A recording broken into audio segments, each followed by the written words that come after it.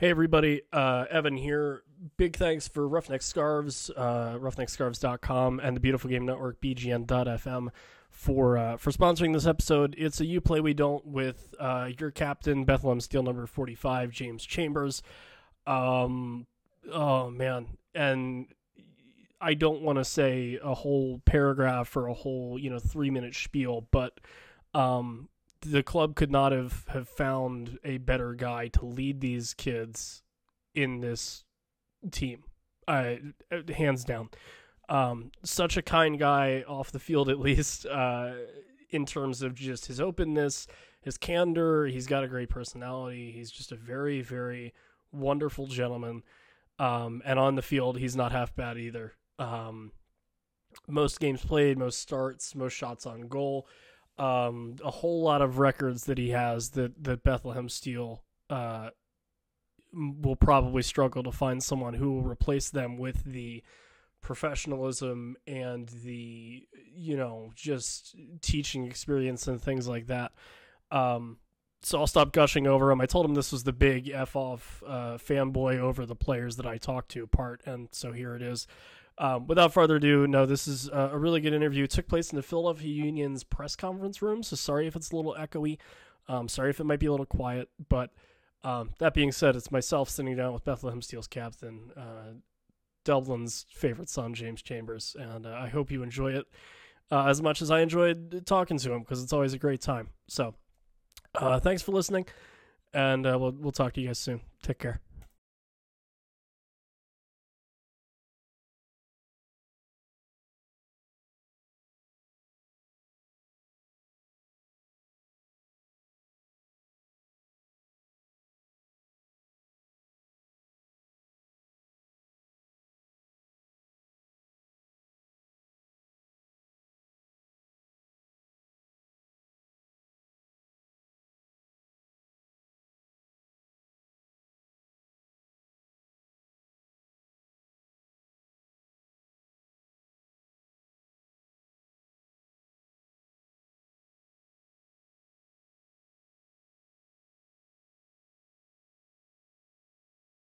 Tom, you know how I said I wasn't going to have actual questions prepared?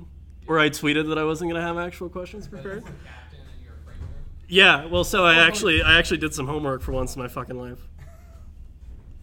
Actual homework? Just ever. So nothing about this podcast, you just did general homework? Yeah, right. Yeah, I did a couple high school calc courses. It didn't go well, but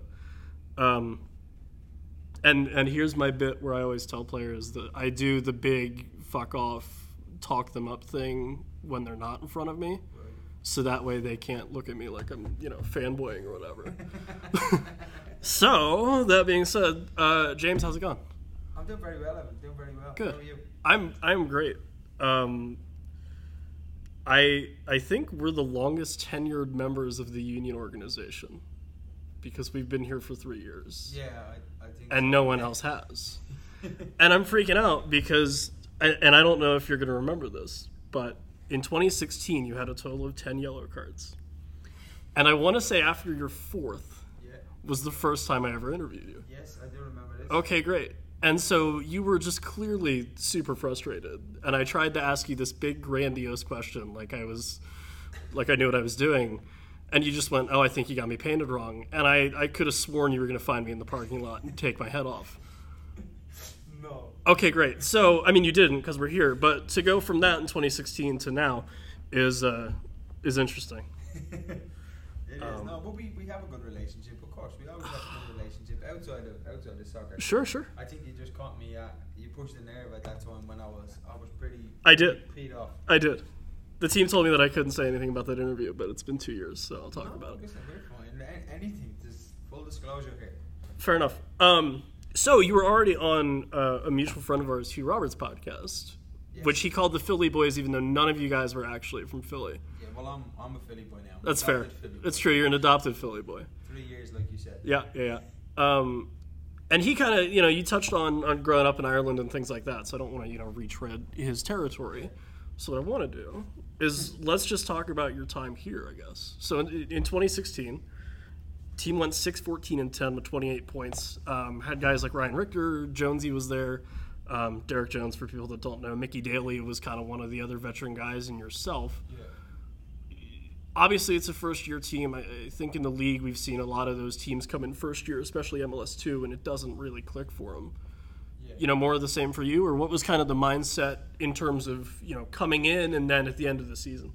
Yeah, well, I think coming in, what we were told was a little bit different to what it was, and I don't think everybody had figured out how the project was going to work, essentially in the first year, or in the first baby steps, the early stages. Mm-hmm. So I think that was frustrating, and it was confusing as well. After coming all the way across and being excited about a new chapter, that right. it wasn't what was portrayed, but kind of settled down a little bit. And obviously I had Ryan here, who's still a really, really good friend of mine, mm-hmm. and he was in the same boat. Obviously he was coming off the back of a fantastic year at Ottawa, mm-hmm. and he got the Cosmos opportunity, albeit a little bit later in the season. And yeah. I think Mickey was in a situation where he was just frustrated, and he had seen where the project was going. Obviously Austin was playing at that stage, so Mickey was, again, we were the same age. He was worried about being 28 years old and not playing every week, right. Yeah.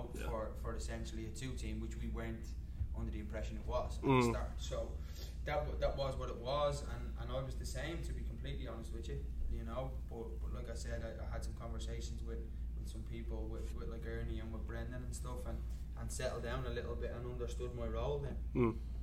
And was that, because you said you were, maybe thinking about leaving after that year. Was there concrete offers from anybody for you, or was that more of a, this isn't what I signed up for, I'm not really happy in this role, or was it that you didn't even know what your role was, and once they finally told you, hey, you're going to be the guy that develops all these young kids and is the leader, was that what settled you down? Yeah, so in the middle of the season, it wasn't at the end of the season. The middle of the season is when we were kind of like we weren't particularly great, and obviously there was a lot of movement too from below. So there was a lot going on. There was a lot of moving parts, and you're not used to that when you play, especially when you're in a team that's normally looking to win things and play in an experienced team. So to come over, it's a punch in the gut, because like I said, you don't understand what's going on. But then obviously I was looking, there was a couple of sniffs, but I wasn't too well known here, so there was people saying that they'd have a look at me, but they'd want me to come out of my contract first, and that wasn't something that I was willing to do. Like these guys think I'm stupid. Like, come on, I'm Irish. I'm not stupid. Right. So that's the Scottish.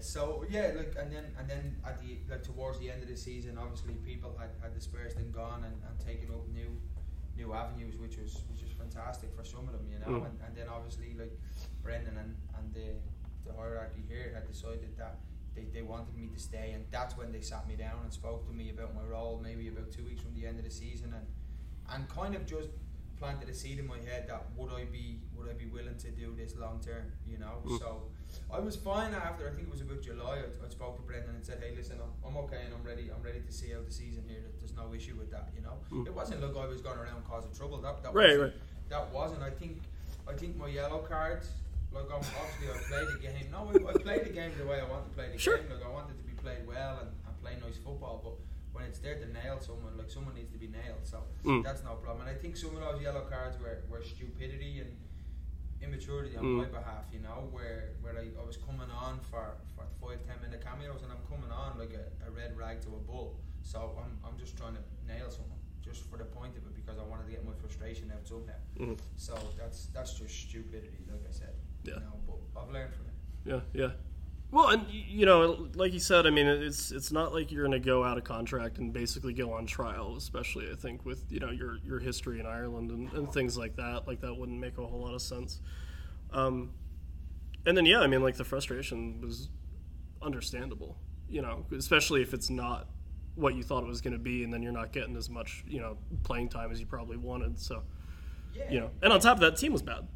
Yeah. Like ultimately, like if you win games, the paper's over the cracks with everybody. Right. You know what I mean? Yeah. If you're not winning games and you're not playing the minutes that you want, then again, I was playing at a 10 some weeks, so like it look, I don't want to sit here and hammer the first year. That's not what it was. Right. I enjoyed it, like, to a certain extent, but how much are you going to enjoy not playing 90 minutes every week, like, especially as you're getting older? Because everybody says it to you, like, they cherish the minutes because the career goes by so quickly. So the later you get in your career and you don't get as many minutes, like that's tough to take. Yeah. You know. Yeah. Second year a little better. 12-8, 44 points, make the playoffs. You settle into that kind of role that I think a lot of people know you for now, which is, well, the dad of the team. The old man with all these kids. At that point, I imagine your role's a little bit more defined. They tell you, hey, we're not going to make you play out in the wing or a 10 or anything like that. You know, the kind of phrase that got bandied around a lot, especially the first year and to a lesser extent last year, was that the results don't matter. But that was more from Brendan than anybody else.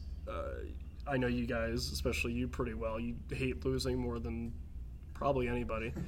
I guess, you know, talk me through that team, what that year was. You know, there was more guys came through. You saw more of that academy kind of development start to show up. And you guys make the playoffs. I mean, was there a sense of validation for you in that season, or what was kind of your mindset going into last year? Yeah, because the first year, like we didn't have, like I said, we were still in our infancy. We weren't fully aware of what we were. And we weren't great, but we weren't a million miles away from the playoffs either. Right. It's not like we were 20 points off. Yeah, what was it? I think last game of the season that year or something. There was like a loss to Orlando City. Yeah, maybe I think it was 2 or 3 at the end of the season where we were still in with a shout. Essentially. Right. Like, maybe not a realistic one, but we were still in with a shout, which wasn't the end of the world for the team like that, you know. And then obviously when I came back, I was mentally prepared and I understood what my role was. That hey, like. So, like, I understand that we're about bringing players through, but they learn by winning games too. They also learn by losing games. But if you go out every week and you get beaten, like that's tough to take. That becomes a habit. That becomes a habit, and it sets in. I see some of the teams now, and I'm not going to mention them because they annoy me. But like I'm going to name them. Screw it.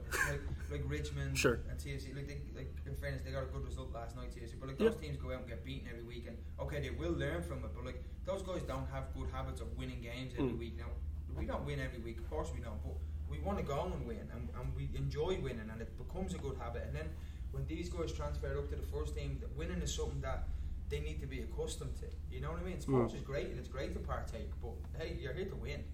Like that's what it is, and when you step across that white line, it's about winning games. Right. You know, and everybody's buzzing in the locker room when you win. Nobody's chirping or shouting around when you lose. So it adds up. Yeah. You know, it gets mentioned a lot that this is a pretty unique setup, and you know, partly that if you play in a game, the median age of the team goes up by about a year. But also just because, you know, apart from, you know, Red Bull, maybe Atlanta United, maybe Toronto, kind of have the same idea where, okay, you know, this is, to use a dirty word, kind of a feeder team. You know, what was that like for you, especially to see, and obviously they're great kids. Like I think, Trusty would have been there in 2017, Fontana would have gotten a couple games. Yeah. You know, there was kids that were coming through and they weren't bad. You know, but for you, I think, or for a lot of the guys, or maybe other teams in the league, to see a bunch of teenagers and then, you know, you, a pretty seasoned veteran, yelling at them, you kind of get thrown off a little bit. So, I mean, what was navigating that, you know, first year, last year, where it was, okay, it's me and a lot of teenagers, really? Because there wasn't Ryan Richter and there wasn't Mickey Daly. There wasn't a lot of guys that were your age on that team. I think Corey would have been the second oldest, right? Yeah, Corey would have been the second oldest, and I think Sandy would have been third. Yeah. So. And they were 25 and 22 or something at that time. Yeah. So I mean, they're not, you know, old, no. But they have professional experience, which is a lot more than a lot of those guys. I guess Johnny McCarthy would have been up there too. Yeah, when he comes down and stuff. Right. But you're looking at people who are regularly in those match day squads. Right. Regularly in, albeit depending on numbers. But yeah, like I said, I'd mentally prepared what I was coming back for, and I think that was half the battle. Like, you don't get me wrong, I didn't sit at home for 3 weeks being like, am I prepared to do this? Right. It was put to me, and the project was put to me, and I enjoy it. You know, and I really do like the role that I've been given. I feel lucky to have it, and I actually feel like someone they care about me. Like, that's the thing. someone tells you that they care about you, like you go and bust your gut for them even more so. You know what I mean? Yeah. You tell someone that they're crap and they're this, that, and the other, they're not going to do hell for you. Right. You know, so I'll go above and beyond for this place because of what I've been through and what they've done for me. You know, so I really really enjoy the place. But as regards the young guys coming through, I'm not the greatest player in the world. I'm far from it. But like I've played with players where I just want to play football and I want to enjoy it and I want the better players to go and flourish because that's why they're the better players. So here with the younger lads, sometimes it was a little bit difficult, as in like that they're not at your level. I'm not saying my level is at a pinnacle. They're not at that level in your mindset, like, you know, because I'm the type of player that I'm not going to get the ball and dribble by two players and lay it off to someone. I'm on the ball, I want to move it, I want to get it back, I want to move it and get it back. And the difficulty is when the young lads, they don't realise that, and I'm left to try and do things that I can't do. Right. No, I can't do that. And that's where some of my frustration comes from. That's why I'm yelling and screaming at them. It's not through any bad now. Sure, no. It's just to teach them good habits, you know? If you put a young guy in, if you put 3 young guys in with 8 older lads, well then the 8 older lads would hammer the 3 younger guys the first couple of times. You know, that's just the way it is. It's like an apprenticeship. You know, you have to serve your time. Like, and there was some rough times for some of the guys. There was also some really, really big highs. You look at Austin now, who's ideally probably the pinnacle of the group because he's played more or less every minute. Yeah. You know what I mean? And he's been fantastic. He's eradicated any mistakes that he had. He had one, I think, at the first game of the season. Obviously, he's still learning, but there was only one I remember that stood out glaringly at the start of the season, and he gave it away. I think the halfway line, he chased back and won the tackle. Apart from that, he's been more or less flawless. You know, he's been really, really good. So the mistakes he made with us, when it frustrated us and it was difficult, we all knew what it was, that we'd have to ride those, so that when he does make the jump, he's further down the line and more prepared. That's fine, and that's where it becomes the results don't matter for us. It's about the union. Yeah. You know. Yeah. So. And how is the? And obviously, I mean, it's a little different for you probably, but how has the union organization, you think, matured in terms of figuring out what this whole system is supposed to be? Because, I mean, you were here from the beginning, and in 2016 it wasn't great. And now, 2017 you have Truss, and Matt Real was another guy who went from not looking too great in March to, he gets his first team deal, and, this year it's Aronson, and, have the union kind of figured out what this whole thing is a little better than they had it 2 years ago? Yeah, I think we have. I think naturally you start to figure things out. Everybody starts to get better at it. If I don't know anything about building a house and I go out and build it today, I'm going to be better tomorrow at building it, So as you go on, you get more experience in things. Like, and obviously we have some really, really good people running the club who have certain ideas and the way things are run, and obviously they're getting better at those decisions as well. So, but I think the key is that if we do have someone who's coming up in the academy, that we don't just throw them in and expect them to see how they do. We have to expose them to the group first and have a bedding in period, essentially. When they come and they get used to the speed of it, and then maybe when they start to show that they're worth it, the minutes, and they deserve them, well then we start to expose them to playing time. Because don't get me wrong, it's not the Champions League, but there's some really, really good players in the USL, some top players, and it's a professional environment where I keep telling the young boys that, like, when they come in, they're playing against people, and even here they're training with people who are fighting for jobs. Like, that's the way, that's the realisation of it. Like, when you go into an environment and you're trying to take someone's job, that's real. Right. Yeah. Team to team too. Like, at this point I think a lot of the teams that are eliminated from the playoffs, all those guys are playing for next year. And that's maybe more dangerous than guys playing for playoff spots or playoff seeding, because if you're in, you already know you're in. But if you're playing for your contract next year, you're looking to prove a point. Yeah, you don't know where your next paycheck is coming from, and ultimately, like, especially with the NASL, I know, like, we have Championship 1 coming in, or League 1. Yeah. It's called now. We're not used to it either. It's all right. I know.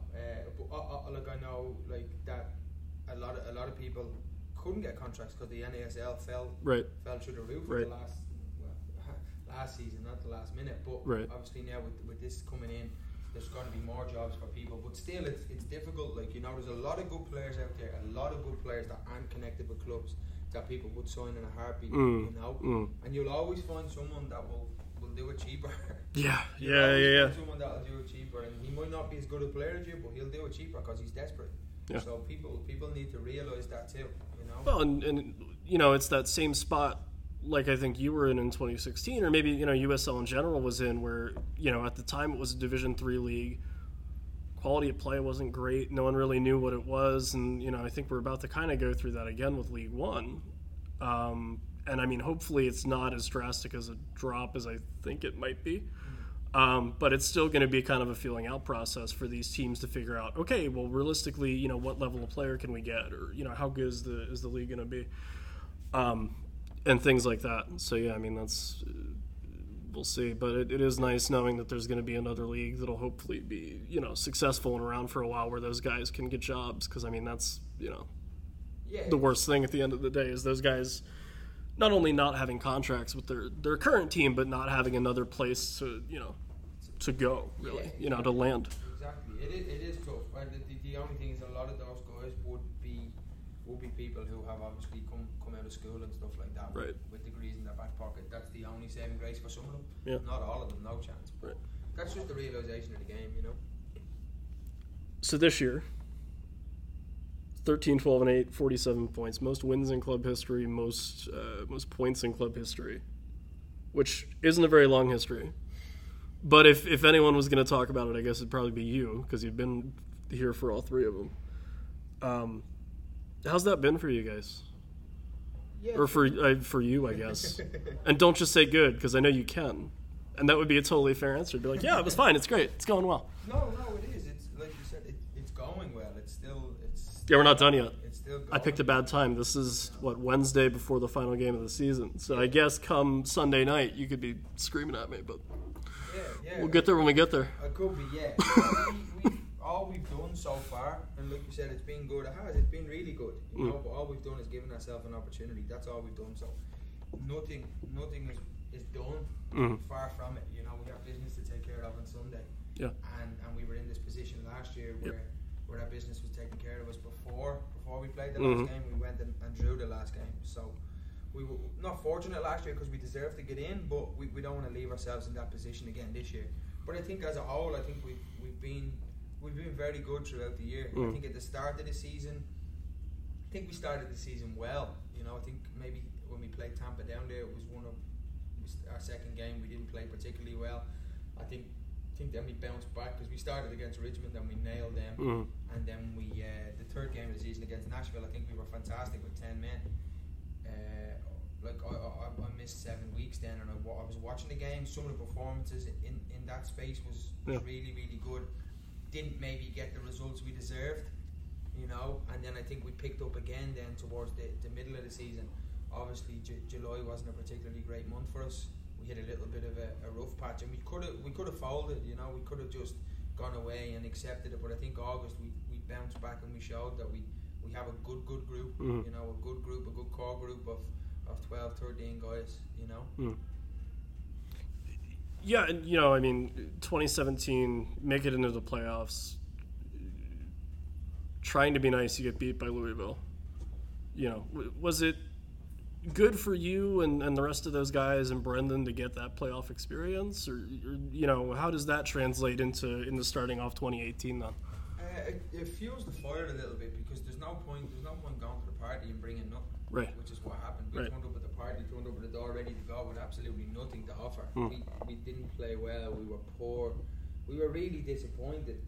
You know, really disappointed. I think it came off the back of the week before where we didn't perform against St. Louis. You know, so that was a combination of things, and we spoke about that obviously returning this year, that like there has to be an aim to go one better. Right. You know, so that's what our focus is. You know, you see the Union now they've been to the playoffs before, but now they're looking to push for the home playoff. It can't be enough to just want to get in, even though we are essentially, in inverted commas, a 2 team. It can't be enough just to want to get in. You have to get in. You have to want to make a statement and make a claim. You want to take a scalp when you get in there and be like, hey, we've arrived, like, you know. And then, but when you win one, then you get confidence. You know. Yeah. I'd love to see. I don't know off the top of my head. You're the man with the stats, but I'd love to see any team that's gone to the playoffs for the first time ever in any league, and Baby Bulls? No? All right. You know, like, the experience is invaluable when you get there for the first time, because it's a one-off game. You're away from home. Right. It was my first experience of it. I've played in one-off games before, but not to the extent where there was you won something at the end of it. You know, this is you get the opportunity to advance around. It's not keep going. It's a cup. It's like a cup. It is Right. a cup competition. Right. Of course it is, but it's a different vibe around it. It's the word, I think, for me, especially as playoffs. It just sounds different because I'm not used to it. Right. You know. Right. So. Yeah, because I mean, you know, in Ireland, you have your FA Cup basically, and you just go round by round by round. If you don't make it, if you don't win, hard luck. Like, but then the next year you're back in the cup.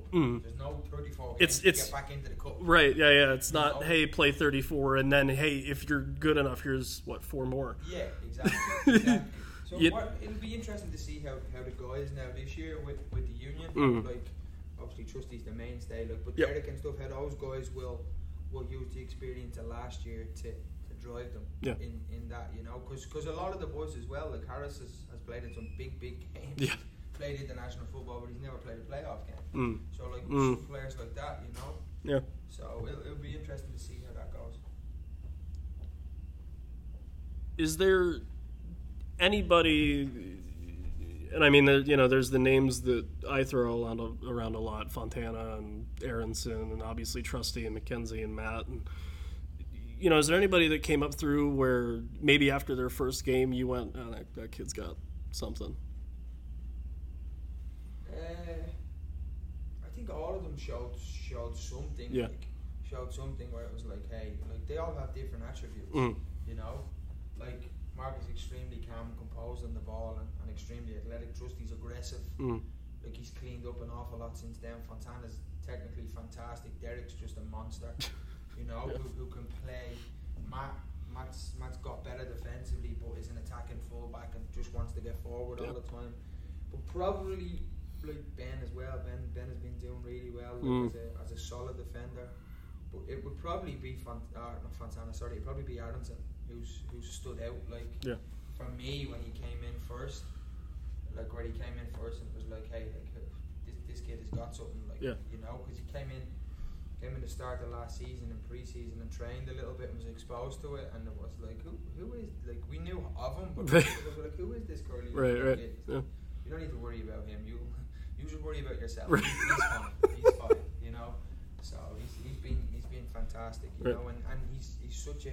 They're all great lads. Like, you know, but he's just bred differently a little bit. You know, he understands the game. He watches it religiously. He's always asking questions. I can't speak highly enough of him as a person and as a player. Yeah, especially, you know, the footwork. And it's funny just because a lot of other people in the media or whatever will be like, oh, you know, like, you're playing a bunch of teenagers. And I'm like, yeah, but, like, they're good. Like, you know, like, it's, you know, when you get, you know, one goal allowed or whatever against Tomas or something like that, or, you know, Aronson puts a goal in, like, there's nothing to be ashamed about because those kids are just, you know, the top of the litter in one of the best academies in the country. Yeah, and like, but even like with Aronson and even with Tomas as well. You know, it's they're pretty different. It's like they understand the standards that are set here and are set for themselves as well. So like the ones that you set up, right? Yeah. No, he hasn't scored on the ones I've assisted on him. So I spoke to him. He's only turned them into key passes. So we've had a few conversations about that. Okay. Hasn't put one in off his chest either yet. That's this weekend actually. He has to do that. He has to do that. He's killing me stats, which is all you guys care about. But no, even when he was all I care about, James. Come on. Even after when the big guy Lasso nailed him in that tackle in Lehigh, he'd been out for a couple of weeks. Like, but he obviously couldn't do very much. He couldn't train. He couldn't have non-contact. But I know for a fact that he was out constantly all the time, just working with his footwork. Right. You know, that's something that like you can feel hard done by and be like, damn, that was my first start of the year. This, that, and the other, I'm after being hard done by. He took it on the chin. He bounced back. And he was out like a couple of days later working on his footwork because he wanted to be ready and didn't want to be so far behind when he came back in. And then he came back in, and within like 2 days he was back to the level, if not maybe a week later, he was back further advanced than where he was before he got hurt. Because that that's his mentality. Like, you know what I mean? Yeah. He just goes about his work and just wants to continuously get better. Continuously. Was that a big, and I might be making too much of it, but for you especially, who'd been here for all 3 years, to see a, 16, 17-year-old throw himself at probably the biggest defender in the league, was that nice for you, knowing that these academy kids kind of get it and that they're willing to fight and play for this pro team that they're not, contractually tied down to or anything like that? You know what I mean? Yeah, well, I have a different view of that tackle. Like sure. I was watching it. I think he went in and nailed him, and he realised who he was. Like, he not fair. As in a player, he realised that he's a lot smaller than him and he's bigger than him, and he's able to nail him. So yeah. I think it was a disgraceful challenge. I know he won the ball, but he went through him knowing exactly what he did. Yeah. So I'd like to see him come and try against someone bigger than him. Fair. It was no, he's a big. Forrest is a big dude. I wonder for sure if he's bouncing off Addy like that in training. I bet you he's not. Nah. Yeah. He's around bullying 17-year-old boys. And fair enough, that's Brendan's in the pro game, so he has to experience that. And we had that conversation as well. So he understands that. But now he's starting to move it a little bit quicker and see things. So things like that develop him as a player. Lasso can go around and bounce off people all he wants. But anyway, that's the end of that. Not your favorite.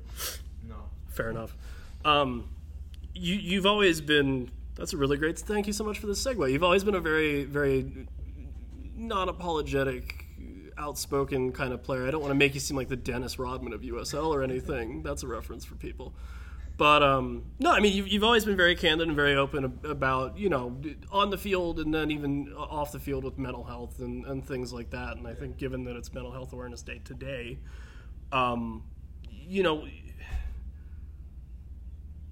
for a lot of people, I think you guys are soccer players. You play a game, that's it, end of story. There's no life outside of that, which is fair. But I think it's a different relationship that you and I have, or any of the guys that I've interacted with have, because I see you guys after games and training and stuff like that. Yeah. How big is it to kind of keep that part of your life, the mental health thing, in check? And if I can ask, how have you struggled with that in the past? I mean, I'm not to completely unleash a can of worms, but I mean, obviously your father passed away last year, which I'm sure was terrible. I mean, I can't fathom what that was like, but I'll just let you go on whatever you want to talk about, and if you want to tell me to fuck off, feel free. No, don't be silly. I won't tell you to fuck off. I did it once. I won't do it again. You can do it jokingly. I just don't want a serious fuck off. No. Yeah, I dealt with it before because of the game where I was too low because I was playing poorly. You know what I mean? And it was the be all and end all for me when I was younger because I was hungry to succeed and I want to do well, and I've spoken openly about it because I'm not ashamed of it. It is what it is. You know what I mean? And if it can help someone to open up and talk, well then I feel like I've helped. I was one of the first ones in Ireland to come forward and speak about it, and the amount of people that followed in my footsteps, that needed help, that spoke to the players at the PFAI, spoke to the Players Association, where they were able to get help and didn't go down that route, which was fantastic, So I was playing at Rovers, and I was playing so poorly, and normally if I play well or if I play poorly, I'd come back in the next week and I'd try and rectify the mistakes and just train as hard as I possibly could, and things had turned. But for weeks and weeks it wasn't happening. I was still playing really poorly. Things just weren't falling for me. So I just went and spoke to someone, and I was getting really down. I was last into training and first out, and that's not me. I wasn't interacting with the guys. I went and spoke to someone, and I got a little bit of perspective put in where it was I can't get too high and I can't get too low. Through all my career, if I played well, I'd be buzzing. If I played poorly on a Friday night, I'd lock myself away till a Sunday, till we were training again. So I couldn't continue like that. So I just got to a level where if we win, it's fantastic. If we lose, it's fantastic. But I'm still level-headed all the time, So I still have some days where I'm not a basket case. Don't get me wrong, but I'm not having a terrific day or whatever. But everyone has them. Everyone has them. It's just a matter of dealing with it and moving on. And tomorrow's a new day. You know what I mean? So that's the way it is. And then I think last year with my father's passing, that was extremely difficult to take. And I feel like it's, in all honesty, it still hasn't registered with me, and it won't for a while. I don't know when it's going to come along. Sure. That's why I think I put that Instagram post up a couple of weeks ago for his birthday, because I felt like I needed to go there mentally and speak about it, because if I start to wander there, I think it's something else, because I don't want to go there yet. I'm not prepared, and I have a lot of stuff at the moment going on, but if I start to wander there, I'll backtrack and say, no, I need to think of something else. It's not the right time, I don't feel, and again, it hasn't registered. Maybe it's because I'm here and I don't have memories of him being here. That's why I love going home so much and back to the house where I have vivid memories of him there all the time. Yeah. So I think that will come along in due course. I don't know when it'll be, but when it hits me, I think I'm mentally strong enough to be able to deal with it. And in fairness to my old man, he had us so well drilled from when my mom passed when we were younger. It's you just got to deal with the cards you're dealt with. You know, it's unfortunate. It's shit, but you don't have a choice. You either sink or swim. Right. Yeah.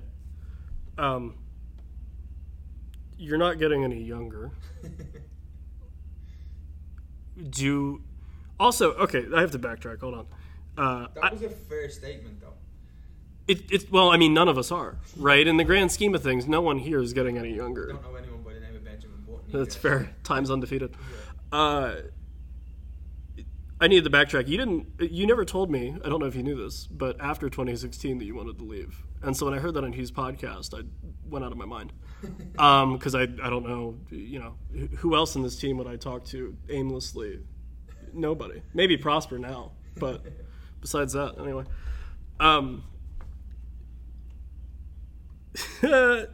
How long, knowing you'd do this until you exploded or something, but I don't think, again, that whole time thing is going to let you do that.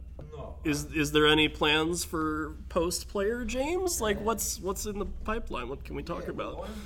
I'm a realist as well. I understand that we're a two-team, and that's the way it is. You're not going to have a 33 or 34-year-old sitting in your two-team, Yeah. And I don't want to go out on a whim where I play one game or I don't play for the season. I don't want that to happen. But then again, you don't choose when you finish. The game sometimes decides when that happens, and the circumstances decide. So I'm aware of I'm around the game a long time, that I know that like things don't work out the way you want them. You may make up a fairy tale in the top of your head. It doesn't work like that. If you do, it's going to end up the opposite way.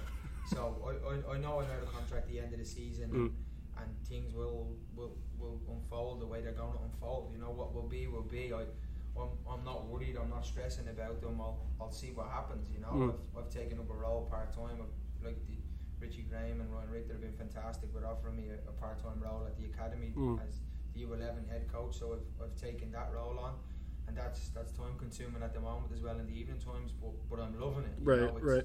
It's new to me. I've coached before, but it's new having the responsibility, and obviously getting exposed and introduced to youth soccer in the US has been fantastic. It's been really, really good. So I'm enjoying that, but I don't want to stop playing either. Like I want to continue to play, and I think everyone's aware of that. I want to play for definitely for another year, and we'll see what happens. But like I said, circumstances don't fall out the way you want them to be. Is that ultimately where you see yourself then as a coach? That's what I want to get into. Yeah, okay. I want to get into. Obviously, I feel that I have enough experience to help. But listen, I'm playing the game since I'm a kid. Right. If the game is 6 miles long, I think I know a half a mile. Right. I don't know everything about the game, and the day you know everything is when you start falling behind. So I'm still learning so many new things every day, every time I go to YSC and train the kids. So I just want to concentrate on that on the side and just get better as a coach first before I can start to expose myself a little bit more to it. Fair enough. James, thanks so much. Evan, thanks for having me. Hey, no problem. I'll let you go. Always a pleasure to talk to you. I'm glad we got, 40 minutes about. It was about 40 minutes. Yeah, 37. On the record with you. I know. It's terrible.